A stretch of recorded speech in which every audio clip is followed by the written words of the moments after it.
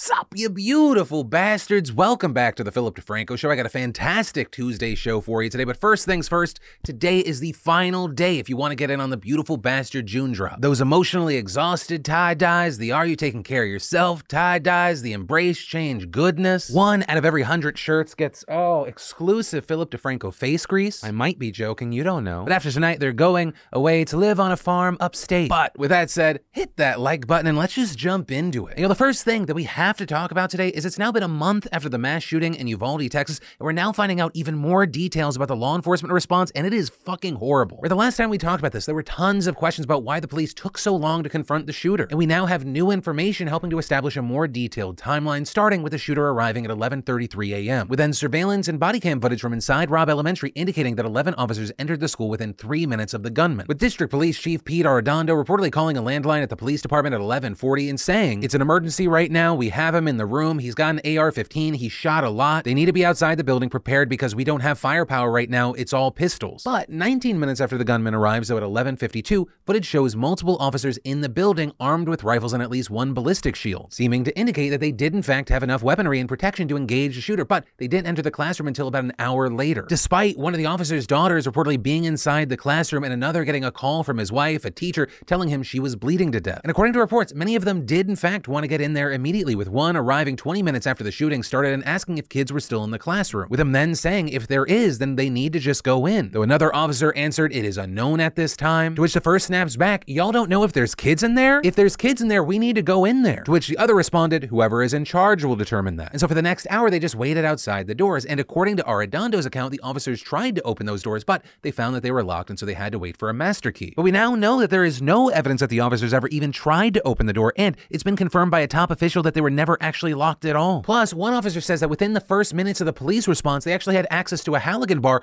which is an axe-like tool used by firefighters to break through locked doors. But they just never used it. And finally, 30 minutes before law enforcement entered the classroom, the officers had a total of 4 ballistic shields on hand. And so that's why with all of this, you have the director of Texas's Department of Public Safety calling the police response an abject failure and saying the only thing stopping a hallway of dedicated officers from entering rooms 111 and 112 was the on-scene commander who decided to place the lives of officers before the lives of children. The officers have weapons, the children had none. Also with this, you have a Texas House Committee holding a hearing today where Arredondo, whom many parents have demanded be fired, will testify. And of course, with all this, I do want to remind everyone that the timeline of events and details could still change as more evidence emerges. But this is what we know so far, and it's so drastically different than what we heard on day one. And so while we wait to see what else is revealed next, I do want to pass the question off to you. What are your thoughts with this story? And then we got to talk about Stephen Colbert in the news, because if you watch Fox News and Tucker Carlson, you may be under the impression that he and his late night crew committed insurrection. With that, as reports explain, referring to Colbert's production crew's unescorted entrance into a House office building authorized by Representative Adam Schiff, with Carlson implying that this was hypocrisy because Schiff has spent the last year and a half telling you that unauthorized violations of Capitol space are a coup. Which, I mean, without even diving in, just surface level, that's so fucking stupid. If it weren't for the fact that Tucker Carlson was a lying grifter, I would ask, how many times were you dropped on your fucking head to believe that? To compare the violent storming of our Capitol with people wanting to find and kill Congress people to whatever fucking little thing this was. But of course, there was a question of what is this thing? Which, by the way, we've actually known a decent amount since Friday. The incident reportedly happened on Thursday, and on Friday it was reported that U.S. Capitol Police said that a group of people were confronted in the Longworth House office building, and adding that while the building was closed to visitors, the staffers were determined to be a part of a group that had been directed by the USCP to leave the building earlier in the day. With CBS also releasing a statement saying that a production team from The Late Show, as well as Triumph the Insult Comic Dog, who if you don't know is a puppet, were in D.C. to film interviews for a segment, which were authorized and prearranged through congressional aides. But after leaving members' offices, the team stayed to film other bits, and that is when they were allegedly detained. And even though focusing on this story is an obvious attempt to kind of distract from what's happening at the January 6th hearings, you had people wondering, are we going to get some more insight from Stephen Colbert himself? And last night, Colbert mentioned it in his monologue explaining what happened, saying that several politicians on both sides of the aisle agreed to be interviewed by Triumph for the show, and confirming that they had stayed in the building later to film extra gags and they were detained, with Colbert explaining, "The Capitol Police were just doing their job.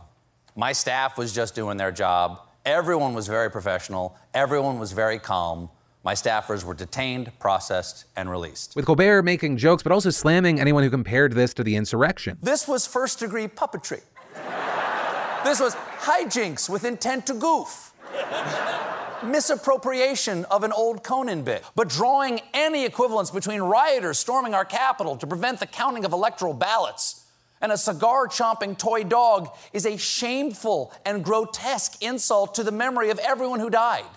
And it obscenely trivializes the service and the courage the Capitol Police showed on that terrible day. And while online, you literally have some people trying to accuse Colbert and his team of being dangerous criminals wreaking havoc on America. For most people bestowed with common sense, which appears to be fewer and fewer people, this does appear to be a settled issue. An attempt to take a small oops and turn it into a major controversy to distract from the big fucking elephant in the room. And then, approximately 40 million dogs suffer from some sort of stress-related behavior, which escalates at times like the 4th of July, which actually makes this a great time to thank today's sponsor, Cradle. Cradle's products help your dog cope with stress and anxiousness associated with fireworks and family gatherings this time of year. They have bundles of chews for 4th of July fireworks, road trips, separation, or any other stressful occasion. And Cradle's unique products work naturally with canine bodily systems to calm your dog safely and quickly. The all-day calming bone, the Bliss Bar chillers with or without CBD, or CBD chews and melts are some of the products available. And I gotta tell you, my dog Georgia, she has separation anxiety tendencies. When I gave her that Bliss Bar, she was just so chill and happy, but not drugged, but also not showing the anxiety she had in the past. And Cradle's a great company. They're giving back to animal shelters everywhere, making adoption easier for all. So for 20% off your order of Cradle products, go to cradlemypet.com/DeFranco and use promo code DeFranco at checkout. Order online before June 28th to receive by July 4th, or visit your local Walmart to see their line of calming supplements in person. That's cradlemypet.com/DeFranco, promo code DeFranco. And then we had Dave Chappelle back in the news because do you remember a while back he went to the Duke Ellington School of the Arts? It's actually his old high school. It was in the midst of the success and the backlash and the controversy around his Netflix special, The Closer, with him reportedly being met with like a mixed reaction, some students heckling him. There was this awkward back and forth. And reportedly, the school was set to name their performance theater after Dave Chappelle, to which TMZ reported Dave challenged both his supporters and his opponents, asking both sides to raise money for the school, and if the opponents raised more money, he'd gladly forgo the honor of having the building renamed. And according to TMZ, Chappelle's supporters raised more money, so they were going to name the theater after him. But then, yesterday, when the dedication ceremony was actually held, you had the Washington Post reporting that Chappelle announced that the theater will not be named after him, and instead it'll be called the Theater for Artistic Freedom and Expression. And according to the Post, during the ceremony, he claimed that the criticism against him sincerely hurt, but